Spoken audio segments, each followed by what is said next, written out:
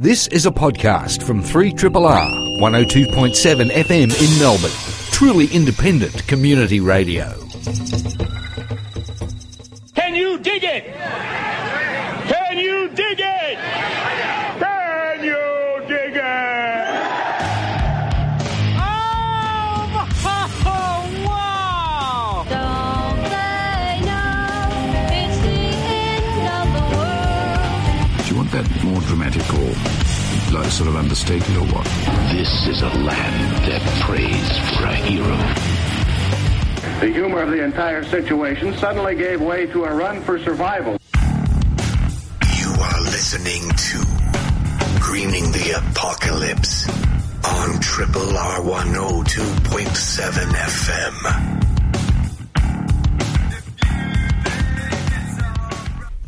Yes, welcome, one and all to this week's edition of Greening the Apocalypse, 3RRR's weekly analysis and discussion of the new systems growing on the ruins of the old. Bushy's my name. Tonight we are going to be talking with a return guest to the show, community organiser Theo Kitchener. Theo is founder of several groups, including Doing It Ourselves, which aims to both broaden understanding of the debt crisis and peak oil resources and encourage action for the sake of personal preparedness, happiness and ethical living. And there is also the Associated Livelihood, which is a network of mutually supporting cooperatives for working and playing together. As always, co-conspirator in the studio is Melbourne's most magnificent masticator of marvellous, mellow and mysterious weeds, Adam Grubb. Hey, Bushy. How are you, man? I'm good, man. I've been masticating. Yes, quite... Fabulous. Yeah, quite recklessly. It'd be up and about, wouldn't it? Like lots of good rain recently. It's a fine season for weeds. There is a lot of mallow, which pops up in most people's gardens. It's one of the most widely eaten foods in the Middle East. There's plenty of angled onion, wild onion out there. There's a lot of nettle. That's pretty good. Yum. Yeah, and wild cabbage. All those things are in season. Beautiful. Time to get amongst Free it. food. Did you have a weed walk the other day? I did, yeah. How'd that go? Oh. Some converts? Yeah. The more you pass on the knowledge... we literally walked through... it was a walk in the park, mate. I see what you did there. And joining us on rotation from the Scottish Highlands of Preston, lovely Kate Dundas, how are you? Very well, apart from my cough, again. And every time you speak, you need to cough. Yeah, it's not too joyful for the radio. Boo hiss. Boo. And the Bicycle Whisperer weekly panellist, all-round gentleman, Jed McCartney is in the studio running the panel. How are you, Cobb? I'm well, thanks, Bushy. Excellent. Very good. Good to see you. What's caught our eye this week, kids? Who would like to start? We should discuss this off here before we go on each week, but we never seem to do it. I'll start. Go for it. Except I'm trying to open my article on the internet, and every time I touch it, it crashes. And I wonder if it's something to do with the content of it. Who knows? So I can... Oh, crashed again. I'm just going to have to guess. Oh, no, Adam has it. So my article is about how mobile phones basically control our minds. And I really feel like I'm addicted to my phone, and it so annoys me. So first thing I look at when I wake up in the morning, I reach down and stare at my stupid phone. I look on Facebook and I don't care. I just get really annoyed. I'm like, I don't care what you're doing, people. Like, the people I like aren't on Facebook. There's lots of people that I do like on Facebook also, but I just waste so much time, and then I go on Instagram and scroll, and I'm looking at all these like really annoying people just going, why am I looking at this? Why am I looking at this? And I do it every day. I do it every single day, and it drives me nuts. So now I think this article maybe tells me why. It's because they're controlling our minds. So the article's by Tristan Harris, and the title of it is How Technology Hijacks People's Minds. And he was a magician and Google's design ethicist. So he used all of his magic training and told Google how to be ethical when it came to not controlling people's mind. Yes. And they went, thanks for that, here's a check. Yeah. So it's a really long article, so I will try and summarise it. So it talks about what the designers of all the apps and the interfaces on mobile phones do to make you click and click and click. And he talks about how it's like having a poker machine or a pokey in your pocket at all times, because like the little red notifications that you get on Facebook and Instagram, they're like rewards. And when you get a like, it's like a reward. It's like winning money, and you just want to keep doing it and doing it over and over again.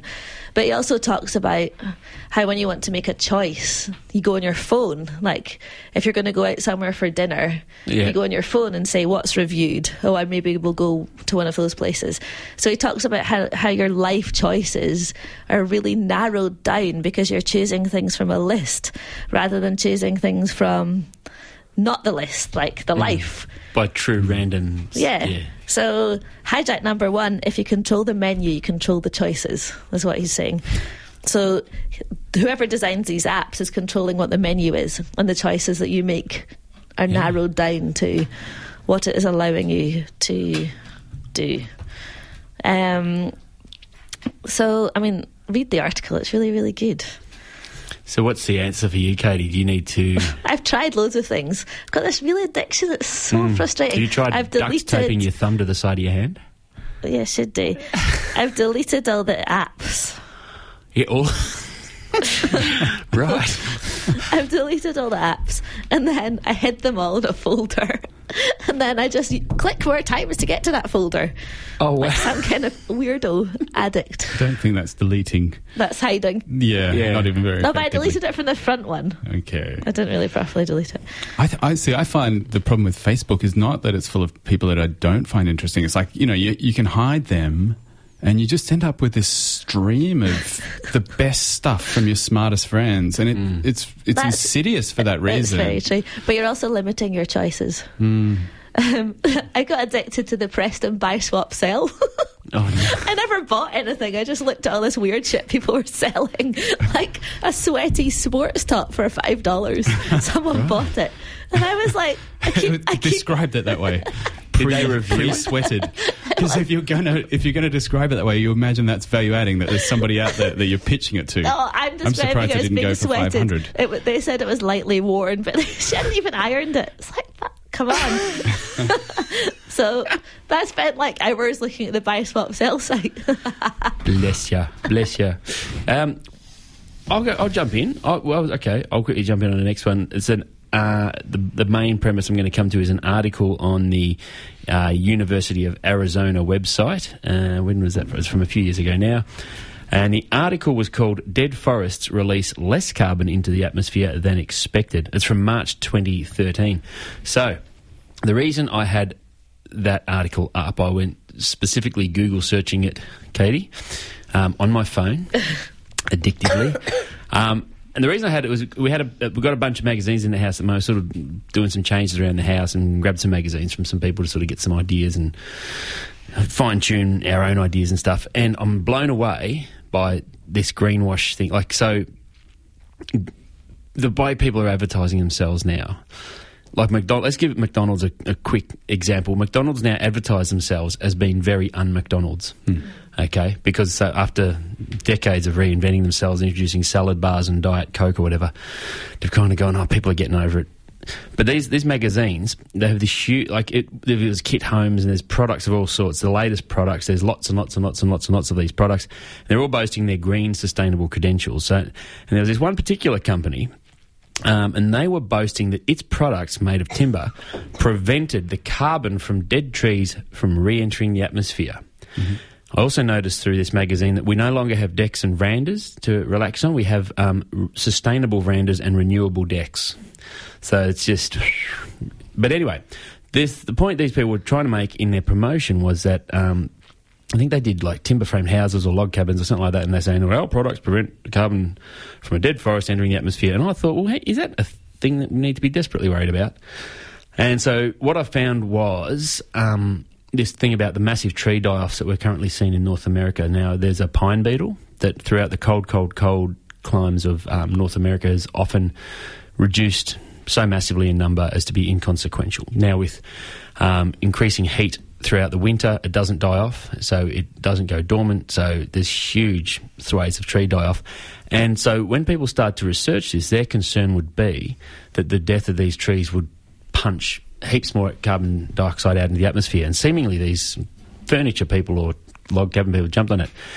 Their expectation was that when a tree dies on a large scale, it would lead to a big pulse of carbon into the atmosphere through microorganisms metabolising all of that dead wood. the question they were looking to answer is, how does that carbon dioxide release from the forest into the atmosphere, how does the change take place when you have a large-scale tree mortality over time? And it was actually not the case. It was something they described as really just a dampening off, like nowhere near as bad as they thought. And basically, when these forests areas die, it is a tragedy within itself. But even though they're now taking down far less carbon dioxide through photosynthesis, they're also not releasing it throughout the night as respiration. And a lot of the carbon that gets drawn down by a tree in its life cycle goes down into the soil, and these microbes are constantly metabolising that. And so where the study expected to find a huge pulse of carbon dioxide released in dead forests kind of was so-so. Right. So I just thought there was... But I think you're being unfair here. Like, we've got to draw some carbon out of the atmosphere somehow. Now, we've talked a bit on the show about getting it into soil. Yep. But it's true that when you build things out of timber, if they're not rotting, then that's... I don't know how significant it is on the global scale, but that is carbon sequestration. It is. I'm not arguing that. I just sort of thought, why is that now? I mean, this company seems to have been in business for years and years and years. Why is everyone jumping on this stuff now and overstating facts? You know, like it's great to try and be an ethical... Maybe it's good in a way because people are responding to it now and they haven't for so long. Yeah, I don't know. I'm just feeling a bit cynical lately. Yeah. Harumph. I'm seeing that. Maybe you could go and varnish all of the dead trees so they don't never rot. Yeah, with orangutan. I like it. Varnish the trees movement. Well, because I'm not very Positive action. not good at knitting, so I can't knit bomb the trees. But but it was interesting. The study of natural carbon cycles. It said here actually, and this was an interesting thing. The large areas of high elevation forests are some of the most important carbon sinks for Western North America. Worldwide, plants take about 120 billion tonnes of carbon out of the atmosphere each year, and about half of that is released again through plant respiration, while the other half is released through respiration by animals, microbes and other organisms. According to data published by the IPCC, burning of fossil fuels and land use change result in an annual net addition of about 8 billion tonnes, which actually sort of next to that 120 billion tonnes wasn't as much as I thought, but is still a shitload. So, yeah. Anyway, I'm sorry. I'm probably all cynical. I've been a bit moody lately. I'm very sorry. I'm just going to put my chin on my fist and sit in this disappointed-looking way. The black cloud is sort of misting up the studio, mate. Well, on happier news... Cheer me up. I guess sort of. Like, I was listening to... It's actually not a new topic for this segment of our show, but I was listening to something on Radio National yesterday called... Rewild the Child, and it's one of those ones talking about how much better kids do when they get to spend a lot of time in nature. And they brought up the Swedish kindergartens where kids climb the trees and, 5-6 metres up in the air and all that kind of stuff. And they were interviewing George Monbiot, the Guardian columnist. He's got a new book out called How Did We Get Into This Mess? Politics, Equality and Nature. And... specialist from Australia, Rachel Sharman, who's a childhood development specialist, and they were both sort of saying the same kind of things along those lines. But one thing that stuck out to me was that homework makes school performance worse. Homework makes academic performance worse than if the kids got to play outside. And it just struck me as one of those, like... we had the guy from the Australia Institute on last year, Matt work Grutnoff, hours. and he was talking about the same thing as it applies to workers. Yeah. That if you force people to do overtime... Totally. The amount of overall productivity goes down. Yeah. So you do more work in 35 hours than you do in 60. If you have to do that 60 week after week until you... It's one of the worst things, doing regular habitual overtime. Yeah. It's just a silly habit. But we're destroying people's lives, and this is the parallel. We're making kids' lives worse and driving kids to ADHD and then getting them on drugs, and then they're the problem kid, and the rest of their life they've got that as their association with who they are. And they're not... And we could be giving them a happier life, and they'd be doing better academically, and it's just, okay, this is another depressing thing. I said it to you up, but it's such low-hanging fruit because it works for everybody. It works for the teachers employers. don't have to mark It the works homework. for teachers. Yeah, exactly. The parents don't have to pretend that they know standard grade maths. I don't have a lot of value in pretending I know about that. No, well, this is a battle that we have because our little fella is in grade 1 at the local school, and he brings home these readers, and he's got to read them to us, and we've got to tick it off, and he's got to review it. And I go through his reader, and so many of his reviews, he draws a frowny face and says, boring. Because last term I think they were doing transport, and he couldn't give a shit about transport. And so we pull him away from his Simpson and Day Bird ID book, which he loves, which is actually now starting to look like a yellow page that someone dropped in your driveway 2 years ago and you've run over it 6 times, and make him read these books that he just sits and goes, And so, it's giving him a really foul taste in his mouth. Yeah, and it's just prepping you for a boring job. Isn't it? It is. So you can just be part of the cog, the machine, and be bored for the rest of your life. Yeah. Actually, this has cheered me up, strangely. That's quite counterintuitive. But it does highlight the need for decent open spaces, public open spaces. Yep. Yes. One of the facts they had in this interview was the fact that the incidences of ADHD with children can be mapped according to how close you live to a park. I'm going to have to read that or listen to it. Yeah. Yeah. And we're going to Copenhagen in a few weeks. They've got these amazing play yards where you can just go wild in dangerous situations. Adults too? Totally. Right.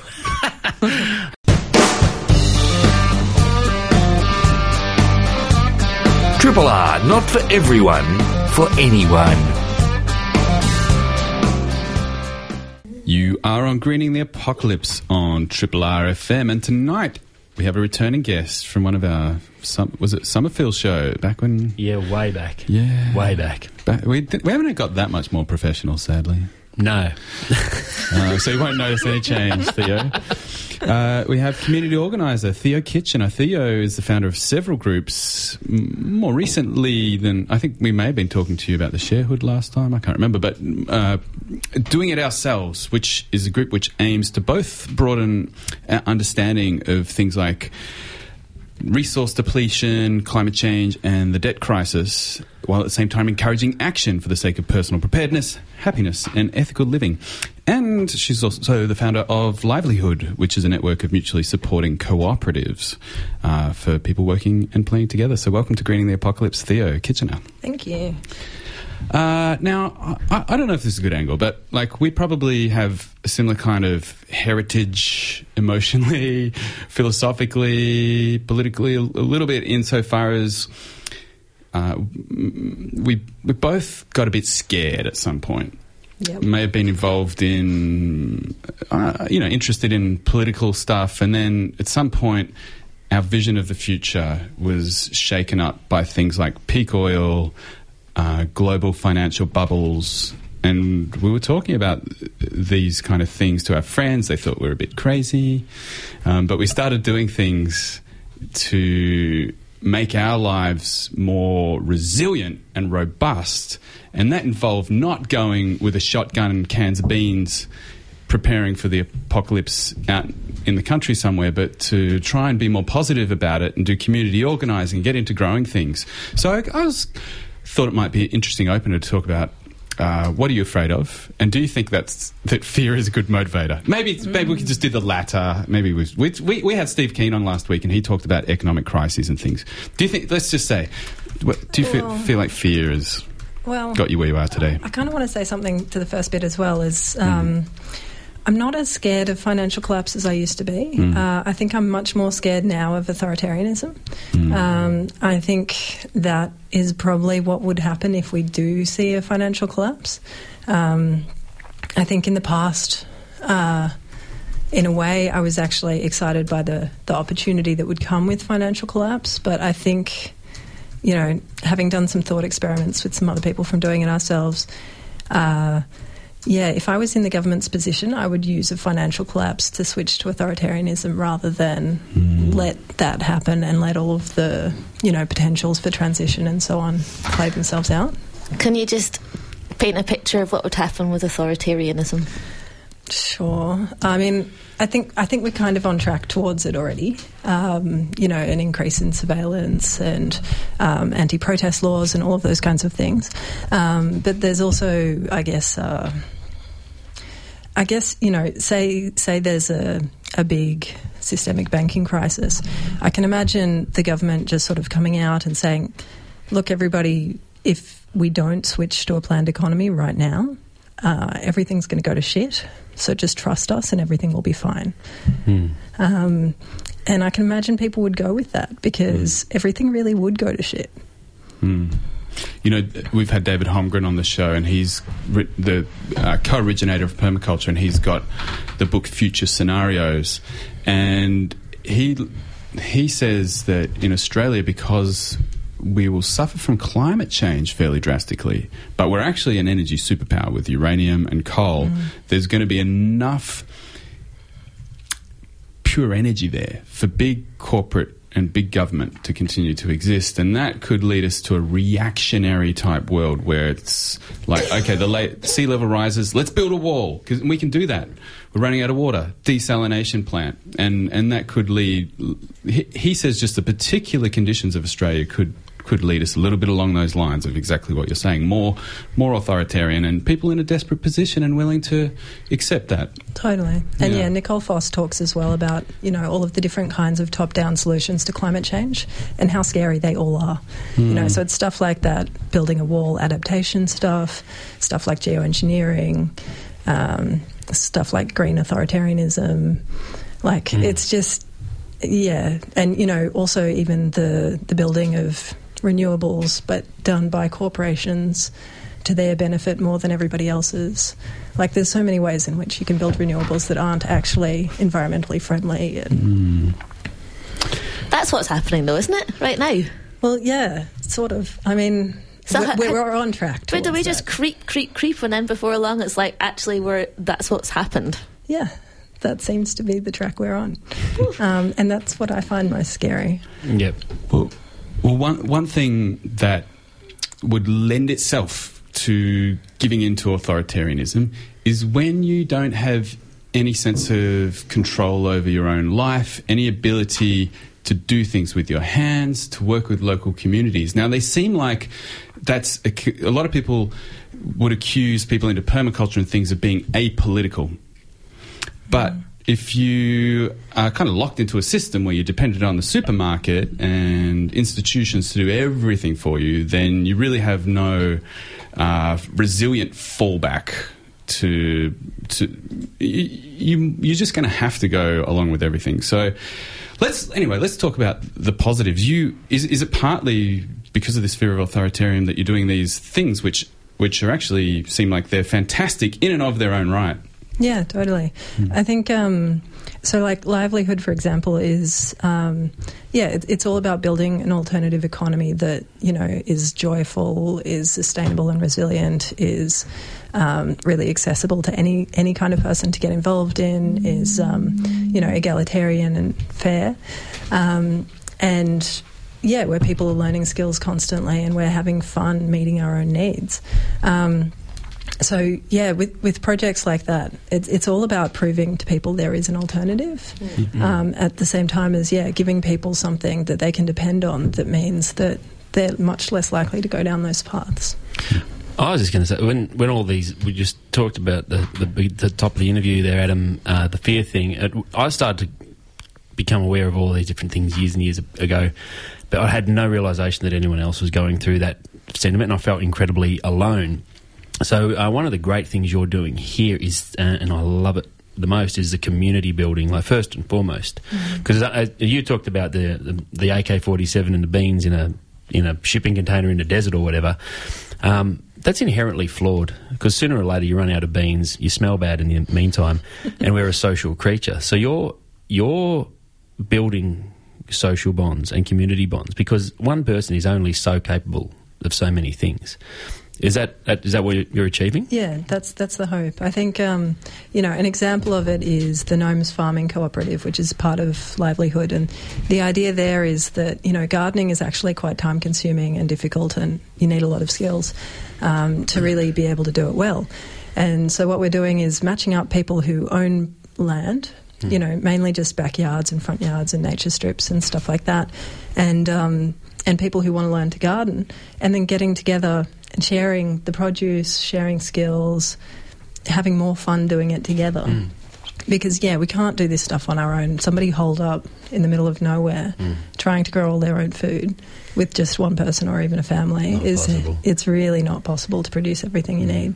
And that's part of where livelihood comes in as well, is we want to do things like the gnomes where we grow food, but we also want to do shared childcare and building things and fixing things and crafting things and communal cooking, and all that sort of stuff is way more sustainable if you do it in large groups. Yep. And just way more enjoyable and way more doable. The conversations are fun as well. I've got a good friend, and she's incredibly good at sewing and material work and that sort of stuff. She's also a jeweller, and very nifty with details, and yet she sort of goes, my compost heap's crap, and I've got all this gardening and shit to do, and I'm sitting there going, I've got a pile of clothes that all need the knees fixed or the elbow or whatever. And so that's just one bond. But as soon as we started that conversation, we started to sort of expand a bit in that chat about other people that could help out with all these other things. And before you know it is a waterfall of inspiration, isn't it? And and then the serotonin levels kick in, and it's yeah, it's really exciting.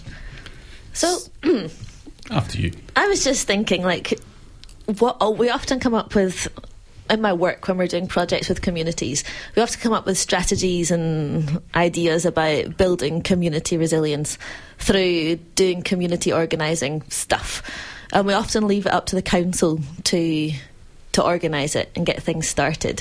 And I'm thinking now, is that authoritarianism? Oh my God, are we doing it all wrong? And then if the council do organise it, is that a good thing, or should just people be doing it? And if people can't be bothered doing it, who organises the people?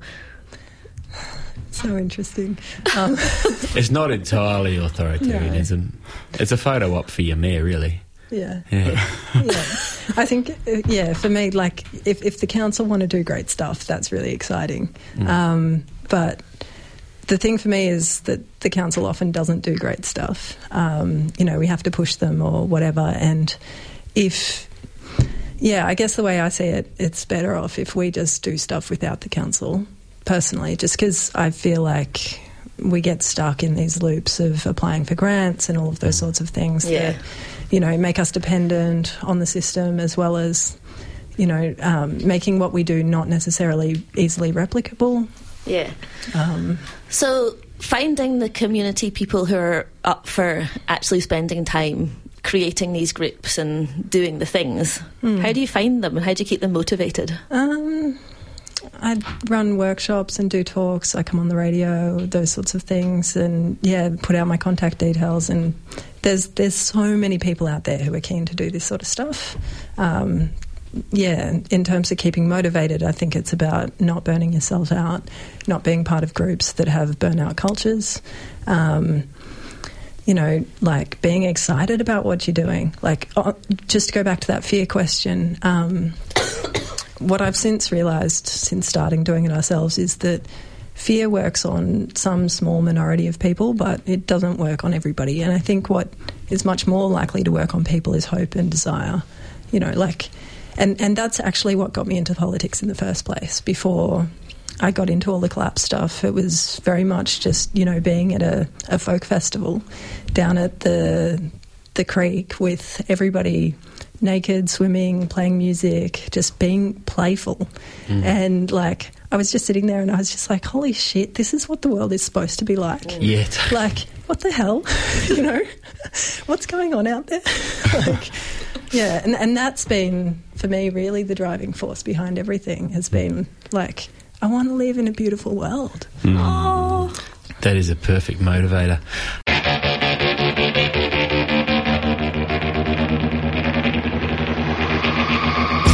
And you are listening to Greening the Apocalypse on 3RRR.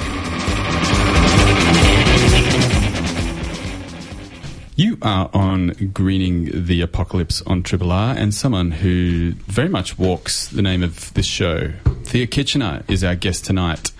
You are a community organiser. We've talked to you a little bit about livelihood and the Gnomes cooperative as part of that, making over people's yards, matching up people that have a bit of land with people that want to garden. But you've also got the Doing It Ourselves project. Do you want to tell us a little bit more about that? Yeah, sure. So one thing is we've changed Doing It Ourselves from talking a lot about collapse sort of stuff, peak oil and financial crisis, and now we're talking much more just about, is this really the world that we want to live in? And what is the world that we want to live in? And actually, we could do that. We could build a movement for systemic change. Like there is an alternative. And I think that's something that really holds people back, is this idea that there is no alternative, that whole Margaret Thatcher thing. In a way, that's like one of the things that thinking about collapse and fear of the future gave to me. Well, it's scary, but there is no inevitability. That's out the window. Yeah. Because the systems that are dependent on massive amounts of fossil fuel energy, like they just can't exist into the future forever, and that creates a hole for, at the worst end, like you talked about authoritarianism, but at the better end, there's a lot of seeds that you can sow right now, which if you end up with working models of things where here's some shiny, happy people doing things with a lot less energy down the track, you're ahead of the curve, literally the bell curve of oil energy depletion, and people are going to come to take a look, and that has an amplifying effect. Yeah, and this is very much what you're doing, yeah. Yeah, partially, because, that's one way of looking at it, and the other way of looking at it is just, we need to change the system because of climate change, and we need to change the system because of poverty and oppression and general unhappiness. Like, almost everyone I know is nowhere near as happy as they ought to be, for instance. But, I guess, the collapse stuff is that is a great motivator, but I think we need to change the world before it happens. Yeah. So what are you doing to change it? What are these shiny, happy people doing?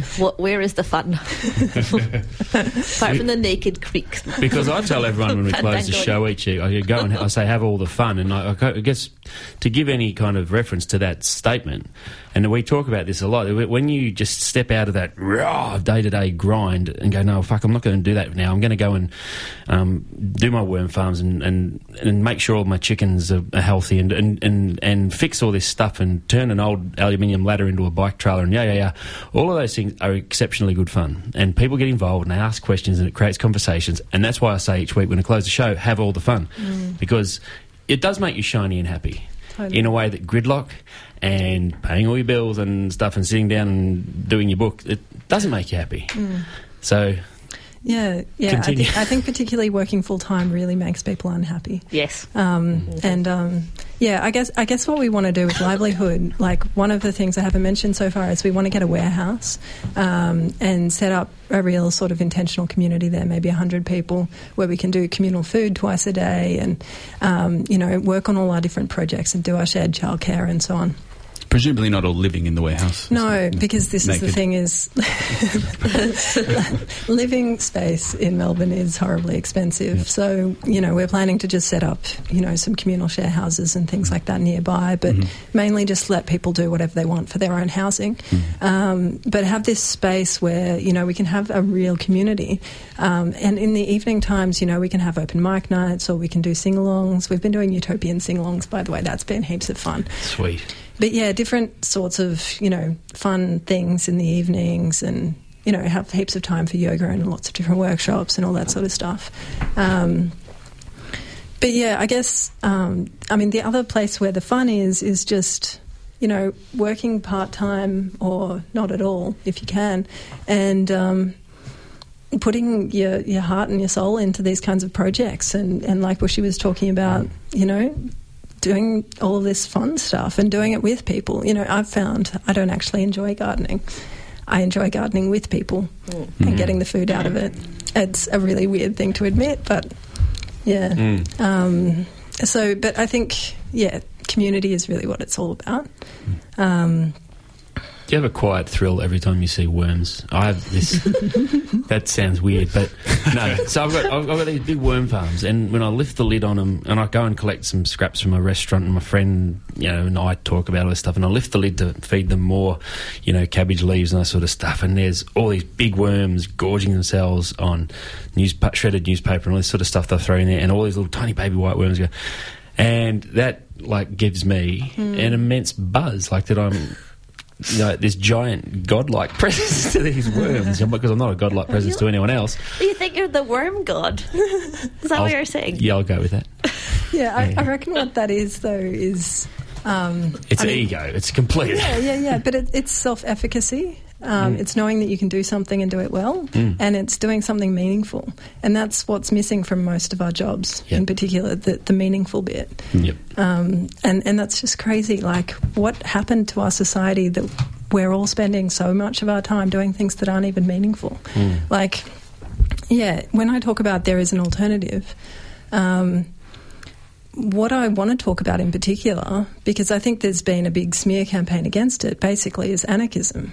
Because anarchism is not about chaos and violence and so on. It's about people getting together and organising their own way to meet their own needs in a non-hierarchical way. And the exciting thing about that is you don't need bosses. You don't need prisons. You don't need police. You don't need to pay rent. You don't need to pay profit or interest. You don't need real estate companies. You don't need finance industry or advertising industry. Without all of that shit, we could work a quarter as much as we do now. So when you use anarchism, I'm sure this has something to do with the fact that livelihoods is based on a cooperative model, and I think cooperatives, is it something like most people in Australia are involved in one, whether they know it or not, like the RSEV, but there are parts of Basque Country in Spain where it's like a third of the whole economy is in cooperatives. So we're not talking about this pure idealism, utopian thing. These are models that have been tried and tested that you're picking up and using as part of livelihoods. Yeah, totally. There's so many examples of this sort of stuff working well, from the social centres in Exarchia to the cooperatives in the Basque region of Spain, and then Italy, and the squatted villages in France and Greece, and there's so many examples and big examples of it happening on citywide situations as well. There was the general strike in Seattle, in Korea, in China, in Spain. It's happening right now in Rojava, in Syria. Yeah, it's really interesting, but it's entirely possible to organise entire cities or states in a bottom-up kind of way. Could do with a bit of rebranding, though, anarchism. I know. Yeah. It's frustrating. I think that's part of what Doing It Ourselves is setting out to do, really. Call it Hugganism. I reckon embrace Hugganism. Nice. Let's workshop that. Worm god. Worm god, yeah. Worm godinism. Worm godinism. But now it's interesting. I mean, you talk about the smear campaign. That's the go back to that authoritarian thing you were talking about before, and the day-to-day mainstream media. It doesn't even necessarily need to smear a thing. It just needs to completely ignore it and completely tuck it away and pop up a ad for long life paint or something in its place, or here's how to get your super working for you or whatever. But that is in itself an authoritarian and a massive propaganda machine that we're fighting against. And so that day-to-day activity, bottom-up activity, and being there and being on the ground, where that's shut out and it's face-to-face conversations and true interactions, that's where the strength in those movements lies, I think. Yeah, totally. I think even beyond trying to find more meaningful things to do with communities or building things with your hands, I think that's good, but there's just this kind of weird inevitability to life, and to some extent I was stuck in that until I got some fear kicked into me, and that forced me off the tracks. And I have to say that just that process in itself, even though there is a period of like, oh, this is a bit more difficult, and I've had periods where it's like, like those people that just everything makes sense and is simple and is laid out, that I've been jealous of that. But ultimately, it's just so rewarding to have... I was reading Cat's Cradle by Kurt Vonnegut recently, and there's a line in it, peculiar travel suggestions are like dancing lessons from God. And it makes me think of that, but it's not about just going off the beaten path when you're travelling, but it's about life. And I think, if you're listening and you think this stuff about collapse is like, wow, technology will save us, capitalism is completely capable of changing and reacting and fixing everything, and all these things which I sort of internalised but have had to reconsider. But whether you think we're sounding a bit kooky or whatever, but it's worth believing just for the sake of getting off the tracks. I reckon it's been good for me. Would you say it's been good for you? Yeah, totally. I think I became way happier when I got into all this community stuff, and the activism stuff as well, because it gave me meaning, and it gave me reasons to care about everything, and it meant that I stopped working, and for money, and I and mostly anyway, and just kind of got to choose what I wanted to do with my life, and got to choose who I wanted to work with and what on, and my life is really it's not ordered at all. It's kind of crazy and all over the place, but it's so lovely. I can hang out with whatever friends, worm gods, whenever I feel like it, and I'm not restricted to a I guess you'd need schedule. to find friends who weren't working to hang out with them. Yes, this is true. Otherwise you'd just be lonely on your own in the house with a small baby, just thinking, not sure what to do now. I guess the thing is, the thing is as well is I tend to find the other people who aren't working the most interesting, so that helps. And there's a lot of us, living different lives. It's about finding us. And finding ways to make it accessible for you as well. When you do have kids and things like that, it's definitely harder, particularly to be able to support your kids and still live a very alternative lifestyle. So you're talking about living much more frugally, taking care of your own needs a lot more so you can work less. Totally. I've got a book coming out about that. Nice. Nice. I think the other aspect is it's not necessarily the number of hours you're clocking out, because I still do... like with my monetary and non-monetary work, a fair few hours, but each one of them feels good. Yeah, that's I think that you said satisfaction before, I think, and that is the ultimate difference, I think, from where I might have been a couple of years ago to where I am now. That I look forward to meeting the people whose yards I'm working in or who I'm setting something up with, no matter what it is. And sometimes it's on a Sunday afternoon, and sometimes it's late on a weeknight or whatever, but it still feels good. And sometimes it equals some cash, and sometimes it equals some cake. You are listening to a podcast from Community Radio 3RRR FM in Melbourne, Australia. Yeah, keep the community in your radio, because otherwise I've got nothing to do on a Tuesday night. We're doing the wrap-up here on Greening the Apocalypse. Theo, you got heaps coming up. What's going on?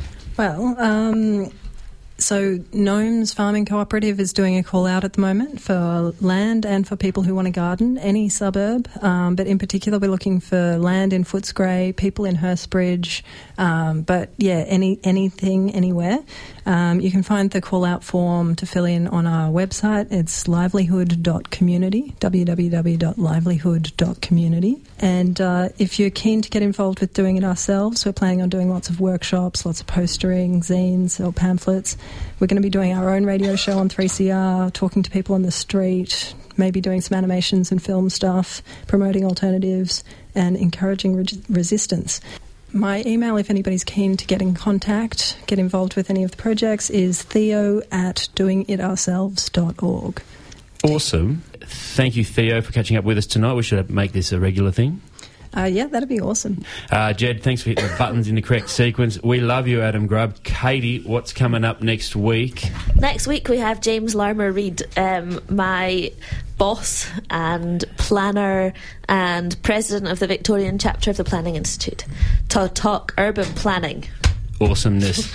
We're going to see you next Tuesday, but until then, have all the fun.